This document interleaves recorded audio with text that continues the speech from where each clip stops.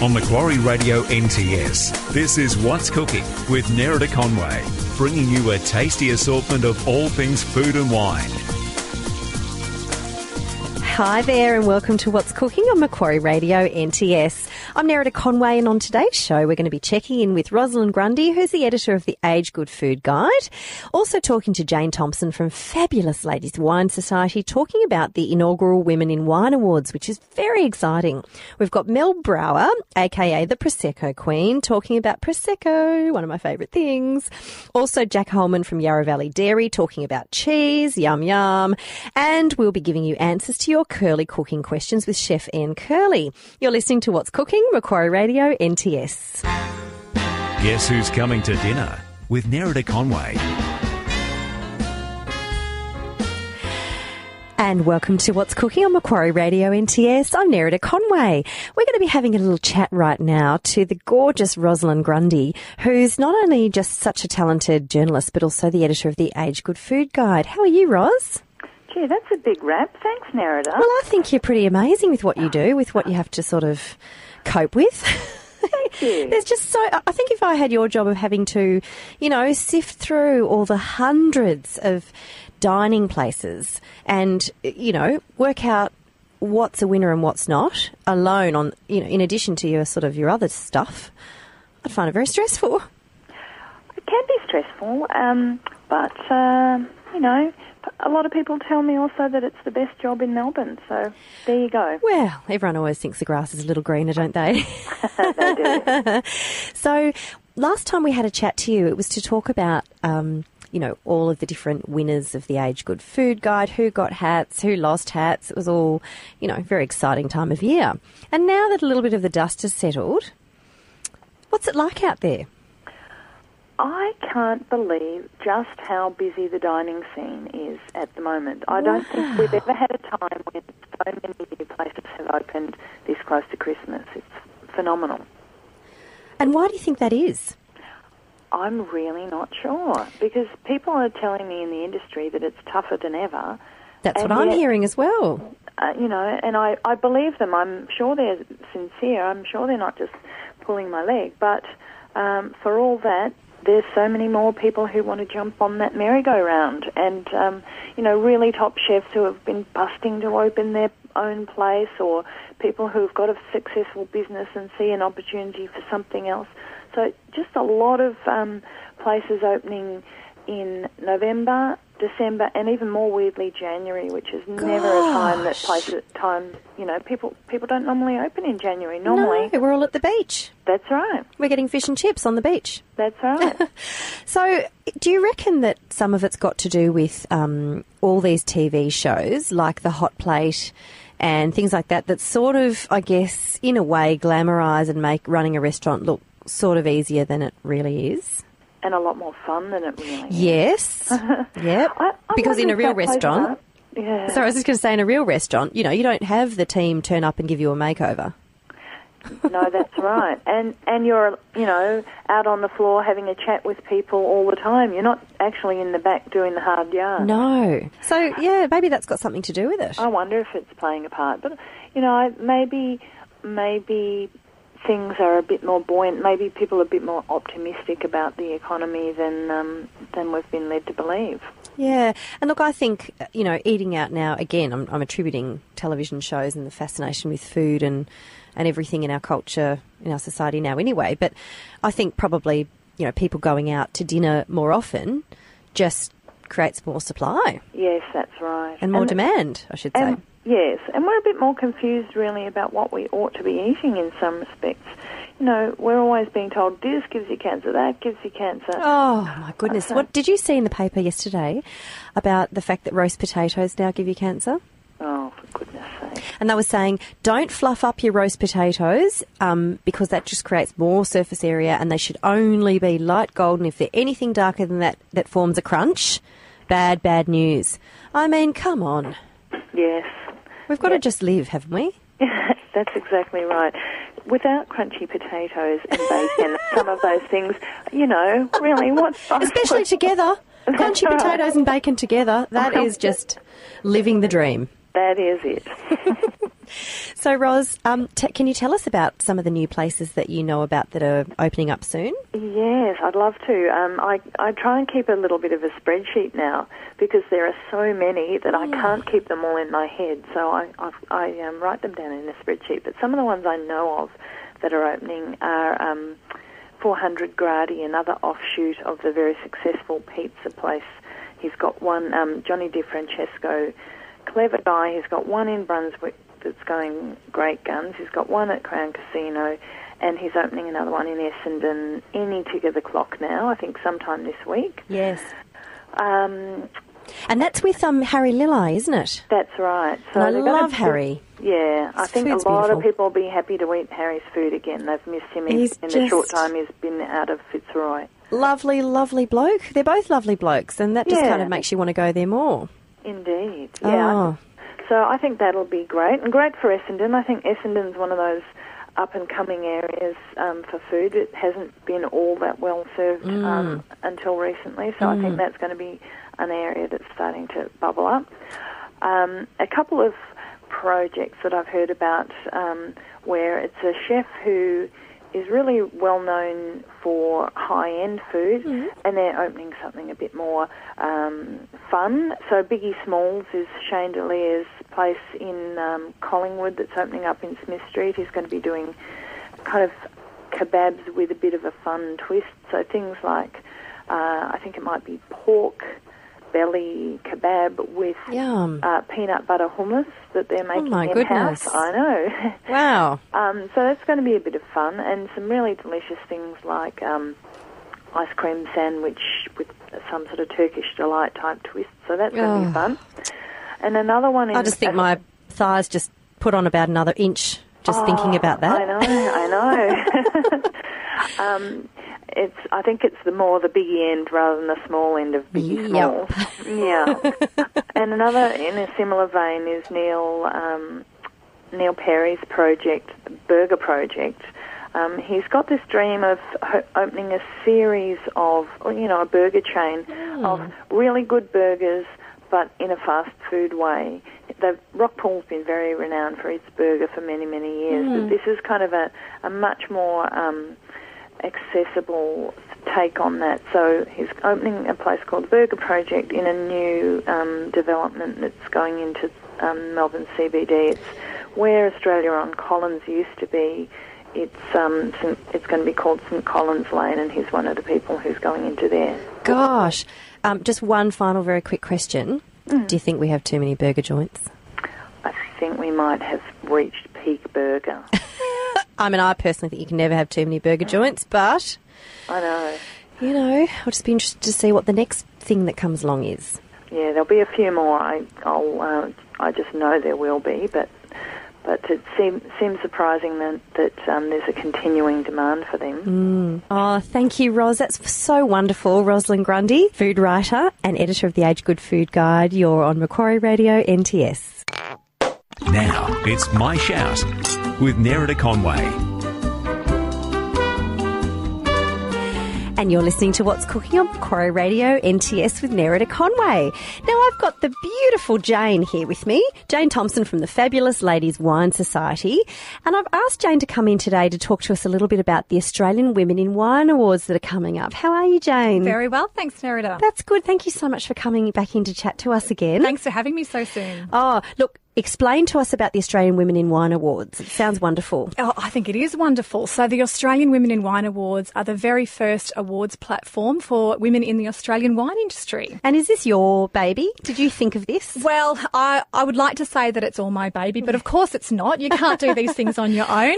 I'm very much part of a team, a fantastic board made up of some of the most talented women in the Australian wine industry. Okay, and who does it comprise? Who's sort of on the board? Sure. So we've got winemaker Samantha Conyu and winemaker Karina Wright, Tony Carlino, who I know is involved here with you on the radio, and we have Jenny Port, of course, the amazing wine writer here in Victoria, and also Jenny Houghton, who runs Magar's Hill Winery. Okay, so tell me about the process of this. Is it a 12-month information gathering mission, or what happens? Well, earlier this year, I put the call out to women who I thought, if we could gather together, would make a pretty crack team. And amazingly, they all said yes. Right, why wouldn't they? So that meant that we should really go ahead and do this thing. So we commenced around about, I think, March or April, and started setting down criteria, deciding which awards we were going to launch with, and pretty much creating the framework under which we wanted to operate. Awesome. So what are the criteria? Well, we decided that there would be 4 awards in its first year. So we have a winemaker of the year, yes, a viticulturist of the year, okay, an owner-operator, somebody who's running their own business or managing a business, and also a really important one, I think, the workplace champion of change, which is open to both men and women who are advocates for women in the wine industry. Right. Now, what would that sort of entail? Well, I guess we're looking for people who are active in their workplaces in terms of making them a more female-friendly place to be. So that might be creating sort of HR strategy or policy that helps to ensure that women are treated equally and fairly in the workplace. Providing little tiny gumboots for children who have to tag along to work because they're sick? Could be. Any and all of those sorts of suggestions. So it was very interesting to see those sorts of entries come in. I absolutely love that particular one, just because, obviously, just like you, I'm a working mum. I've got 3 kids, same as you have. And it just feels to me, without fail, that every Tuesday when I come in to record our show here, someone is sick. I know, it's the antenna go up, don't they? So, and it is tough because, obviously fathers do their bit as well, but somebody has to take care of the child if they get sick, and someone has to, and it's not even have to, it's want to. I mean, I know that with me, I feel very lucky because my job is quite flexible, and I can go to the Mother's Day stall and help out, and I can largely schedule my program around those sorts of things because I don't want to miss out as a parent. But I also love what I do for a living. So it is hard for females, I think, who have children or have a family and who work in what's been traditionally a male-dominated industry. Yeah, look, very much so. And even women without children, and there's plenty of those around, are still very much having to work a lot harder in order to receive equal and fair treatment. And so even down to things like the language that's used to describe different traits within women in the workplace, whereas a man might be seen as a good leader, women often are referred to as bossy, where men might be together sort of collectively deciding something amongst themselves in a networking situation. That woman isn't able to be there because she has other commitments, say family-wise, as you were describing earlier.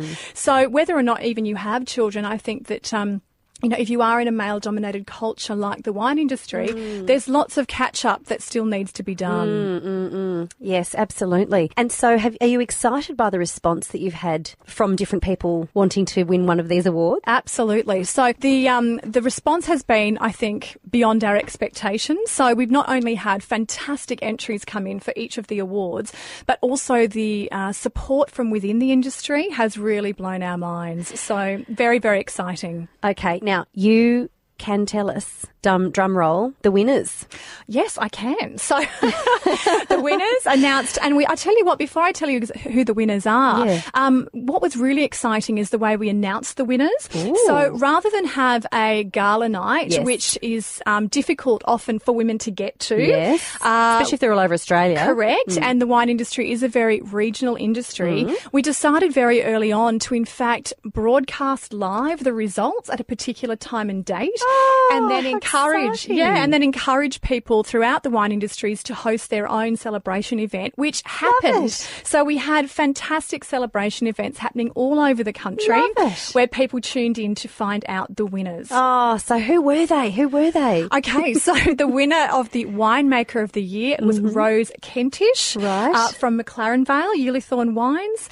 The winner of the viticulturist of the year was Irina Santiago Brown, also from McLaren Vale. Okay. So very exciting. A bit of a hot spot there in McLaren Vale this year. I love McLaren Vale wines, I've got to say.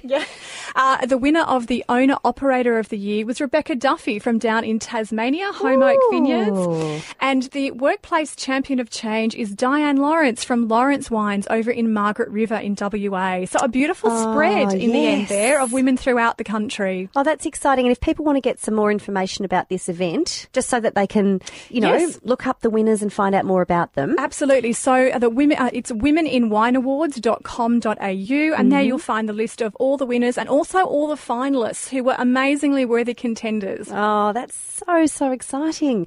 And did you get a prize just for putting it all together? Well, wouldn't that have been nice? But I might have to give you a prize. My prize. A bottle of wine. My prize has been seeing the success of the awards in their very first year. Oh, I love it. Now that this is all over, and we are coming into the festive season, and I know you've just been overseas on a big trip to, France and everywhere. I've been seeing all your photos everywhere on Facebook and everything. Yes. It has made me a little bit green with envy, I've got to say. What's coming up on the horizon for you now that this is done and dusted? Well, we're ending the year with a couple more events with the Fabulous Ladies Wine Society. Whereabouts are they? In Sydney, there's 2 events happening, one on Saturday the 28th of November, and then our final event of the year is a champagne, we call them mistress classes because, it's an all-women champagne class. Yes. And that's also happening in Sydney on Tuesday the 1st of December. Can't it be Melbourne? Come on, Jane. We did one in Melbourne earlier in the year, so Sydney's turn now, and we'll be back in Melbourne again next year for another one. I hope so. I mean, I do get to Sydney quite a bit, but great. Melbourne would be good. Absolutely. And just very, very quickly, because we do have to go, but what's your favourite glass of champagne? My favourite, I have to say, I'm always a Bollinger girl. So, yeah. I had 15-year-old Bollinger the other day, and I can't remember the name of it. I wish I could. Not like Grand Darnay. Yes. There you go. That's why it's my favourite. Is that That is literally the most extraordinary champagne I've ever tasted. I could have cried. Yeah, I think it was nearly a spiritual moment for me. That's marvellous. That's how it should be. That's how champagne should be. Yeah, I loved it. Absolutely. Yeah, I kept on thinking to myself, this can't be, because there is obviously a hefty price component for some of these things. And I was thinking, I don't know, you just drink it. It's like me buying orange juice for my children. I keep on saying, I'm not buying orange juice anymore because you just keep drinking it. And then I realise I'm sounding like my mother. But it's so, honestly, just if you just take your time and it's special and you're not just sort of swigging it and throwing it down, it was worth every single sip. I can see the spiritual halo appearing as you talk. I can see it. So is that your favourite one as well? Look, absolutely. Yeah. And depending on the vintage, so Le Grand Darnay has a different vintage depending on what's out, but the current this one... was extraordinary vintage, 2004 I'm imagining it might have been. I have no idea, but I'm just going to call it the extraordinary one. Yeah, I'm with you. It's a spiritual moment for all. Okay, and so if you had to pick an Australian sparkling...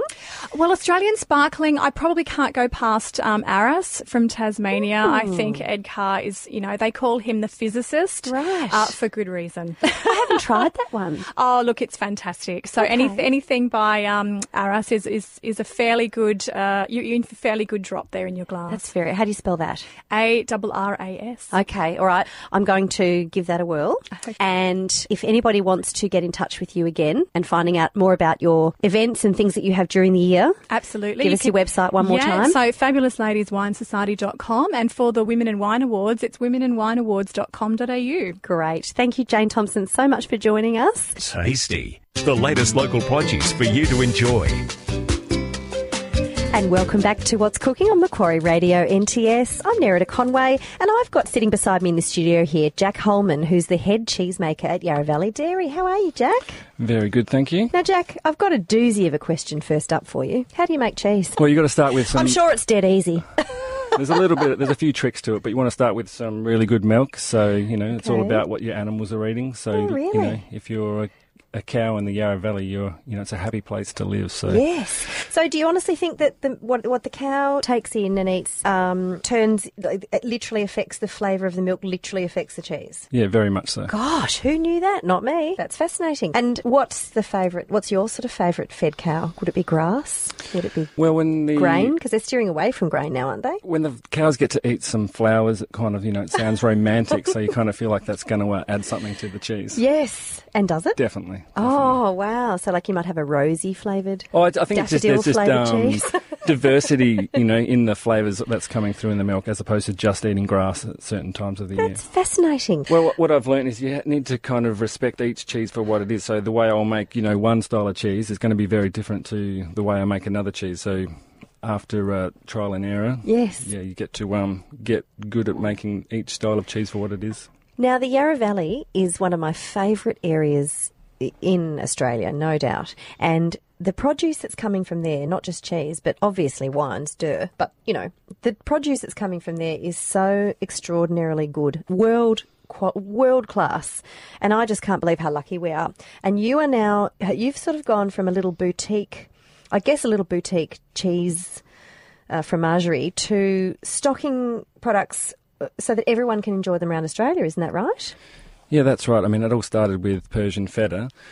So we're still making a lot of that, and that kind of passion has then kind of, moved us into creating some new cheeses, so we can then create new stuff that no one else is doing, even though we still, get to play with Persian feta every day. Well, that Persian feta is probably one of the yummiest cheeses I've ever had, and that's the reason why I wanted to get you on the show, because, I tried some and just thought, I'm trying to understand how you make it and how you get it quite so beautiful and creamy, melt in your mouth. And what's special about Persian feta? I mean, I put it in everything. I put it in salads. I put it sort of on toast with avocado. I just, if there's an opening for anything, on it goes. Well, one of the cool things about being a cheesemaker in Australia is that we're drawing on this inspiration and knowledge from all around the world. Yes. So it's, Persian feta is not a traditional kind of feta technique. It's more of a soft style lactic feta. So that's what we get, that kind of luscious texture, and then we marinate it in oil. So we were the first cheese company in Australia to do that style of cheese, and now it's kind of become an iconic Australian style of cheese, and marinated fetas. Stunning. Now, I'm not going to try and steal your recipes and share it with our listeners so we can all just become, Jack Holman, the head cheese maker at Yarra Valley Dairy.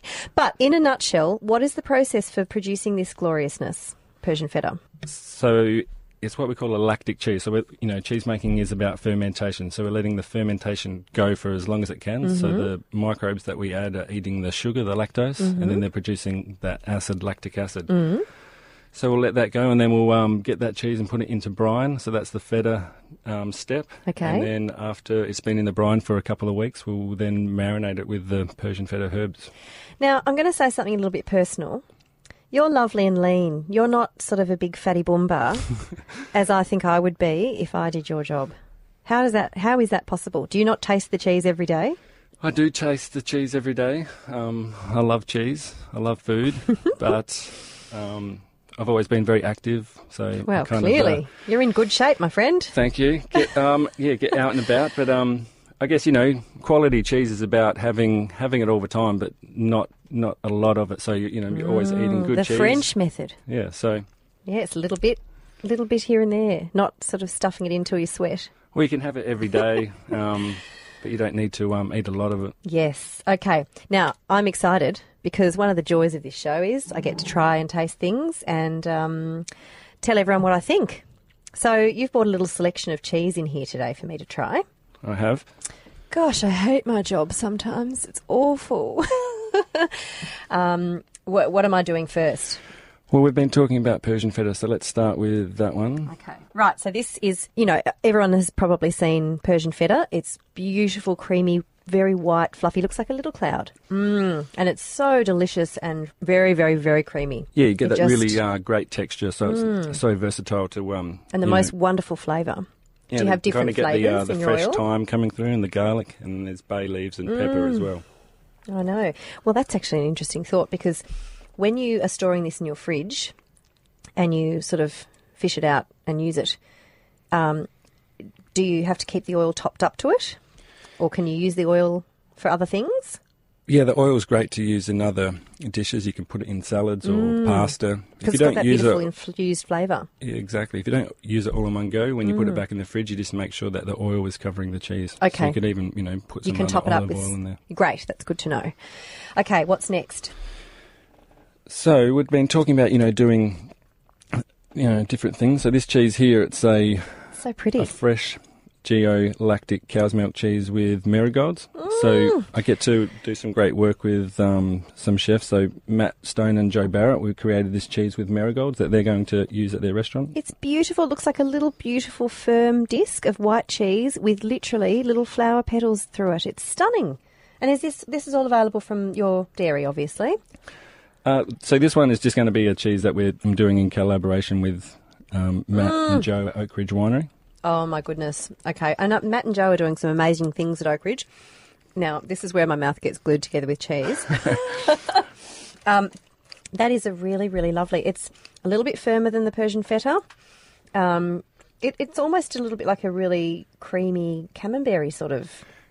And you can get that, that slight marigold flavour that's coming through. The trick when you're putting other flavours into the cheese, you want it to balance. You don't want it to dominate the cheese. Yep. Love that one.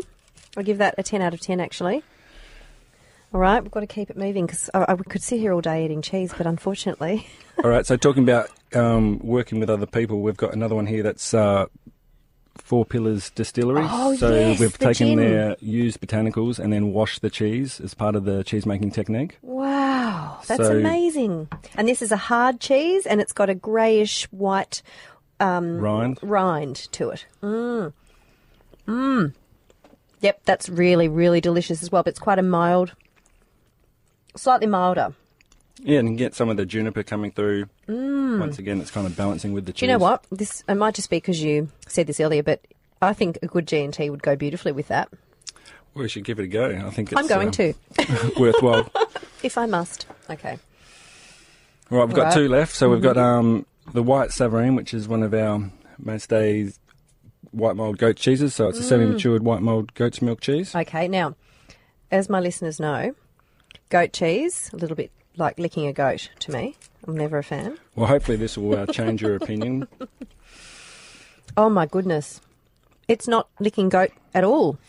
No, so, talking before about the milk, you've got to be really careful with your milk. So, keeping that nice fresh milk and then knowing how to handle it. Okay, very, very lucky last because we're being wrapped up here and it's unfortunate. I saved my favourite to the last, which is called Bullseye. So it's a 12-month-old hard cow's milk cooked curd cheese. Wow. Okay. And it crumbles in your mouth and it's soft and creamy as well once it does crumble. And that would be beautiful with some gorgeous, what are they called? The berry things, the dried muscatels. Just lost my words. That's not good. Oh, that's so beautiful. Well, thank you so much, Jack Holman, for coming in. Head to the Yarra Valley Dairy if you haven't been there before.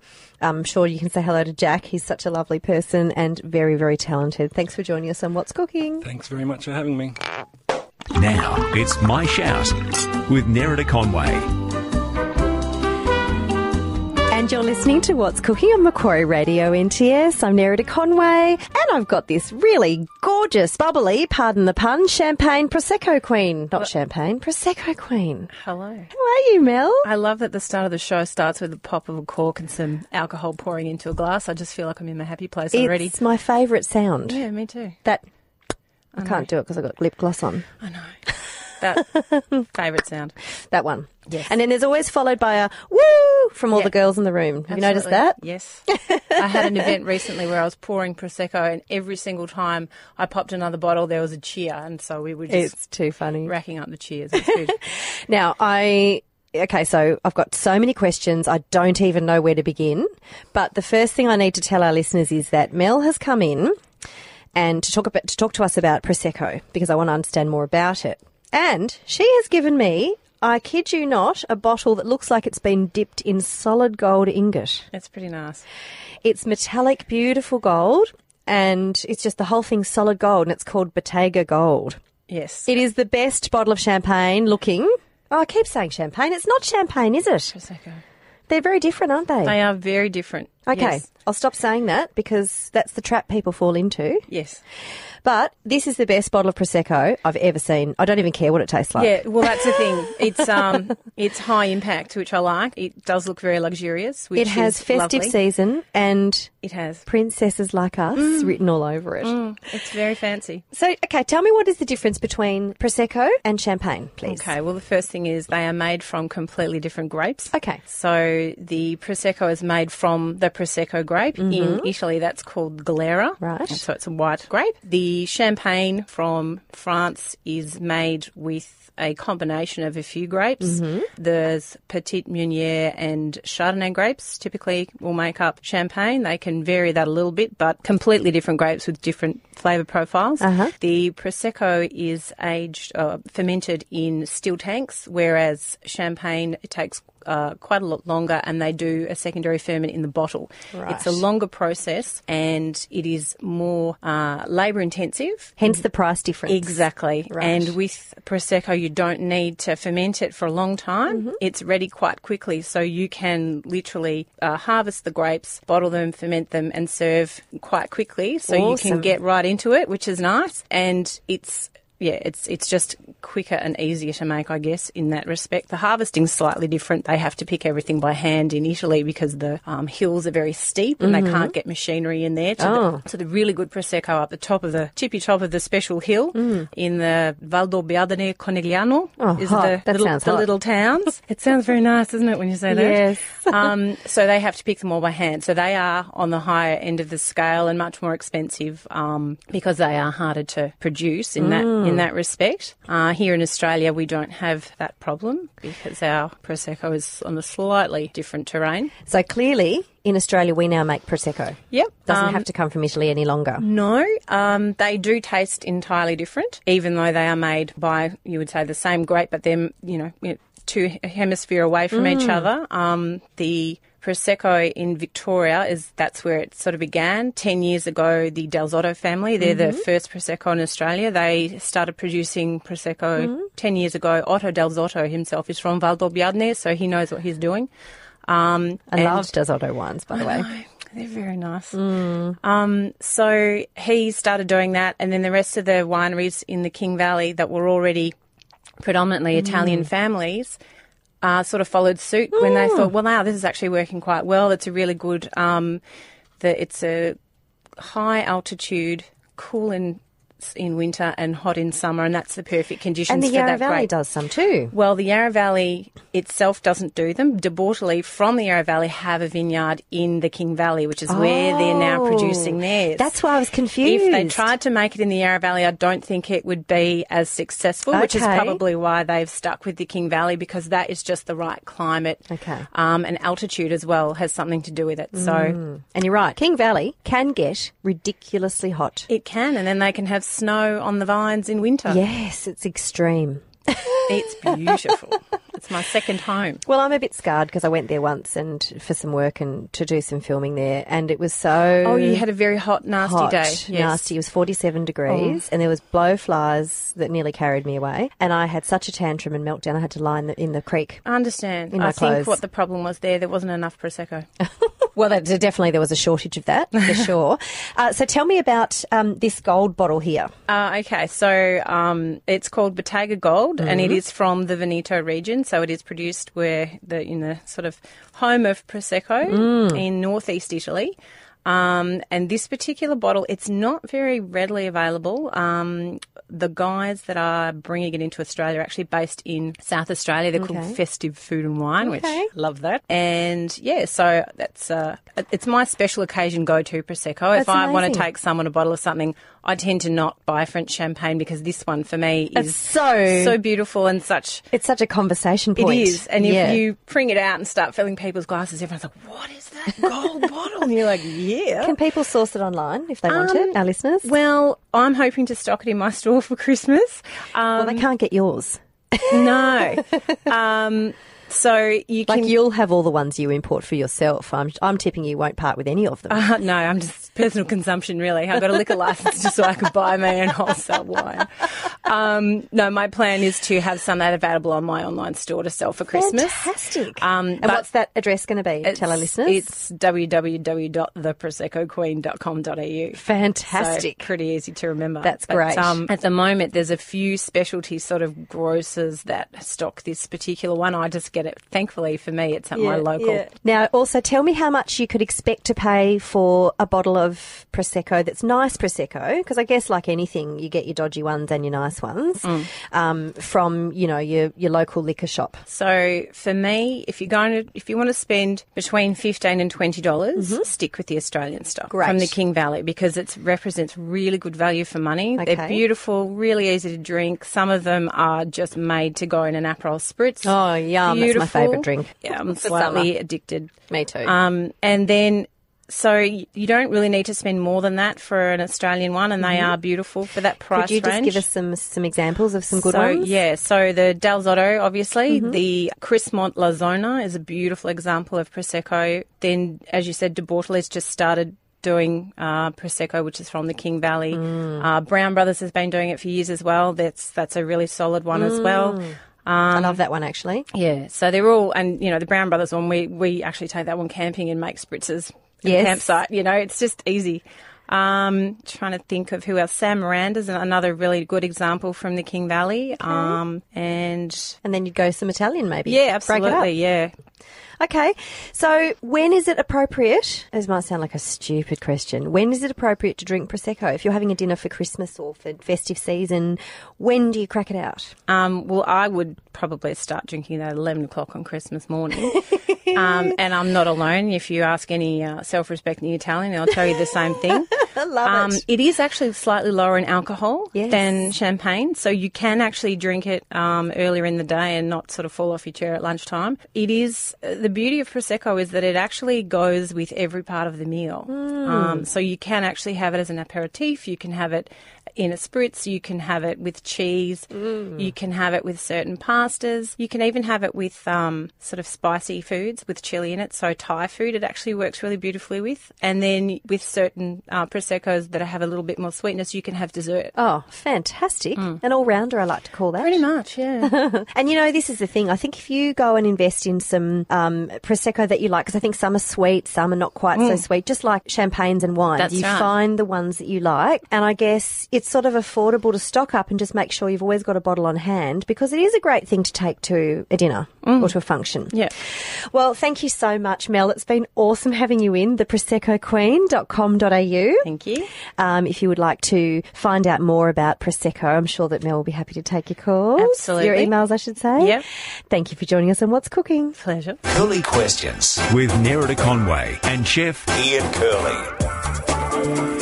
And you're listening to What's Cooking on Macquarie Radio NTS. How are you, Ian? I'm very well. Nerida, yourself? It's good. I'm excellent this week. I'm, feeling raring to go and had a good week. How about you? I had an excellent week, actually. That's good. Yeah, opening up the new place, so we're ready to go. It is is so beautiful. If you haven't been to Kirk's Wine Bar and the French Saloon, you need to get there. Yes, it's awesome. It's good. Tourists, welcome. We welcome anybody. Yeah, you do welcome anybody at all. Just tell us what the food's like at the French Saloon. It's excellent. Well, there's no doubting that. Well, no, that's good. It's very good. It's a confident bistro, we call it. So we're happy doing what we do. We don't want to be... Tell us 3 dishes that you've got on your menu at the moment. We've got Chateaubriand. We've also do a hot and cold. It's the head of the eye fillets. Ooh. So it's named after the great General Chateaubriand, who was a French general. There you go. And he was so important that you had to have 2 eye fillets stuck together. And so we've also got a hot and cold oyster dish that we do, and also we're going to have a big thing on caviar. Caviar is going to be our thing next year. Well, I'm very lucky because I got to have some of your Dubai-based caviar. Yes. And now, is this true? Because this is what we did, or we just being filmed for Candid Camera, because we were told to put a scoop of it on between our thumb and our index finger. Yeah, like you do with tequila. On your skin and let it get to blood temperature. Yeah, then lick it. And then lick it. Yeah. It was so good. And then you have I was licking my hand all night like a crazy person. Yeah, and then you have a glass of champagne with it. Beautiful. Well, frankly, that was just living the dream for me. Well, that's the proper way to eat, I think. I could live on that and oysters, really. Yes, we got a huge. We're going to make a big. We've actually got a little raw bug thing going on there. Oh, beautiful! So we'll have lots of the stuff there, going back to proper the way to serve shellfish properly. Well, we could talk about oysters all day and seafood, but we have some questions to answer from our listeners. Right. Now, I also just need to tell you that. Today, some of the people whose questions we are reading out, we will contact you to let you know who you are going to win 2 tickets worth $129 each ticket to Danny Pasta and Prosecco Queen in Melbourne, this is. So if you're interstate, well, sorry about that. He's good, that Danny. He's good, that Danny. I've been to some of those classes, That's and he's right. very entertaining. Yep, and so is Prosecco Queen Mel. She's awesome. Mel's good. Thursday, the 10th of December. 6:30, 5 courses, matching Prosecco, Aperol Spritz, canapes to start, Enetica Selena. Oh, big Italian night. So stunning, yes. Yeah. Featuring King Valley and Italian Prosecco. Yeah. So we're going to draw the winner of that and let you know who you are. We've also got some cheese to give away too. Perfect. From the Yarra Valley Dairy. So it's going to be... another great place as well. Yes, that's right. So it's going to be a $250 hamper of cheese. Fantastic. Perfect coming up to the festive you season. need that for Christmas. Oh, yeah, lucky ducks. Okay, so the first question is... Right. My mum just gave me a big bag of fresh lemons from her tree. I don't want to waste them. What can I do with them all before they go off? That's Jane from Adelaide. Well, what you can do is also obviously make lemonade, which is great if you've got kids as well. So, and there's also the difference between proper lemonade. How do you make a lemonade? Soda water and lemon, squeeze it through, and you can sweeten it up with a touch of sugar, or however much you like. But also, that's it, and a bit of soda water, and the kids actually love fresh lemonade. Oh, that's beautiful. And it doesn't sound too it's not too Mm-hmm. sugary and bad for their health either. You know? Okay. I keep getting infested with pantry moths. Sorry to laugh, but we just had an incident here in the studio where the producer just lunged for your phone, which was between your legs. My goodness. That was an awkward moment. Yeah. Glad our viewers can't see that. For her part. Okay, back to our question. I keep getting infested with pantry moths in my kitchen. How do I get rid of them? They are a pain. This is Hannah in New South Wales. I'm with Hannah. I hate them. I've got it as well. Yeah, they actually come up from underneath. So how do they get in? What happens is it's probably had renovations done recently, or there's some sort of water around somewhere, whatever. Well, I heard they come in with the rice and stuff. Like the eggs come in, do Possibly. they? With the food? What normally happens, and I know a lot of people find this hard to believe, but cardboard boxes, they actually hide parasites. Yes. So we always rip cardboard boxes. Whenever they come into a professional kitchen, you take everything out of the cardboard box and discard it or put it out the back. Obviously crush it because it's, Have you ever had pantry moths in an industrial kitchen? No, but you do get like fruit flies and stuff like that. Well, they wouldn't dare come into your kitchen. But also in an industrial kitchen, you've always got to go and get sprayed. And you're cleaning more than you would at home. Yeah, and also you don't leave cardboard boxes sitting around. And that's an interesting thing because I've got them as well at the moment. Very annoying. And I found one of them infested. I was trying to find the source the other day and I found them in the big Wheat Bix box that I've got. Yeah. The only thing you can do is actually throw them all away. Just decant everything. Throw it, that's it, and then buy the new, they're not Tupperware, but they're these funny little sealable jars that look great. Yeah, or Tupperware for that matter. Well, and that's it. But they look fantastic. Yes. And they lock seal, whatever it is, and they're amazing. Yeah. But you wish you'd invented it. But also throw everything out because once they're in there. Oh my goodness. And that's it. And then they're horrible. And they've got the little maggots that crawl around everywhere. And you've got to spray it. You've got to spray them, and then you start all over again. It's got to be scrubbed. Sorry about that, Hannah. You've got a big weekend of cleaning coming up. Get the husband to do the scrubbing, Hannah. Okay. This is from Judy in Melbourne. Yeah. My mushrooms always go slimy in the fridge. How can I stop this happening? I bet you any money she's covering it over with Glad wrap. You don't Glad wrap or keeping mushrooms. them in the plastic bag. Yeah, don't do that. Is that why they come in a paper bag? Yeah, always. Okay. Yeah, it's common sense. Okay. But don't wrap them, because what happens is that they actually exude like a gas. Right. And they sweat in their own gas if they're in Glad wrap. You're describing my husband at the moment. Oh, it's been well said. It's been well documented. Right, okay. Right? If they do go a bit slimy, can you still use them? Do you have to peel them or something? Yeah, you peel them, and also best thing is just chop them up and use them in an omelette. That's the best way to do it. All right. Yeah. There you go, Judy. How long can you store mushrooms in your fridge before they go a bit dry and horrible? Well, they're going to dry out anyway, but also keep them. You can actually buy mushroom bags and all that sort of stuff. Yeah, it's like anything. Just turn your food over. Don't buy so much, and don't leave it in there thinking that you're going to get to it. No, well, I feel like the bottom two veggie drawers of my fridge are just filled with good intentions. Yeah. Really? Yeah. The amount of times I end up going, I don't really know why I bought. Turn it all into a soup. Yes. Okay, I've got you on speed dial as it is, which is annoying for you, but I think I'm going to just have to ring you more often. Turn it into a soup. That's a good idea. That's the best thing ever. Soup, You're an ideas man. Well, All right, got time for another couple of questions. Well, good. What should I use to clean my barbecue? It's really greasy, looks disgusting. This is from Abdul in Melbourne. Barbecues, they're a good one. So what you do is, once it's all getting cleaned down, what you do is you scrape it with those scrapers that come with it, you know. And really, the only thing you can do is once you've got rid of all the gunk, there are barbecue cleaner things, but you've got to make sure you clean that off as well. Yes. And what we used to do, and it doesn't go down very well unless you're very, very sneaky, is take the grills off and put them through the dishwasher. Oh, that's a good Once idea. they come off. Even if they're cast iron? Yeah, this is the thing. Because what about once it comes off, then you get that crappy vegetable oil and you just rub your barbecue oil like you're massaging it. Okay. And then it doesn't go rusty. Oh. So the thing with it is, put it through the dishwasher. You don't have to put the chemicals and all that sort of stuff in it, but rub it, and then it keeps it sort of oiled. And then when you want to use it, you just re-oil it because I love that idea. So yeah, but you go at it with all that other fancy stuff. It's going to be expensive. You've got a dishwasher there that's probably not being used anyway. And the dishwasher's more effective than me. Apparently. All right, lucky last question. Okay. A recipe I'm using calls for strained tomatoes using a muslin cloth. I don't have any handy. Muslin, that is, I think she means. Yeah. What could I use instead? This is from Tanya from Brisbane. Essentially, you can use old tights. Tights? Which is the old way they used to do things, but anything that fine, or the chucks cloths. Oh, that's gold. Yeah. Old tights, they used to do it for the strained soups and stuff out rather than throwing it away. Old tights. I assume once they've been washed. Oh, obviously. Yeah. You know what? Some people would say no, but you know what? No, I'm of the wash variety. But anyway, you can put them in the strainer, put them that, and they're actually the finest things ever. Oh, so they're that's really a good idea, and they're cheap. You can buy them, chuck them in the bin afterwards, or wash them. And great for cleaning Wipe your shoes edges. also as well. Are they? Yeah. They've got a special enzyme in them because they're stretchy. Great for cleaning shoes. You are the gift that keeps on giving. Oh, I try. All right. Well, you have a wonderful week. I would look forward to seeing you next week. I'll look forward to seeing you too. All right, love.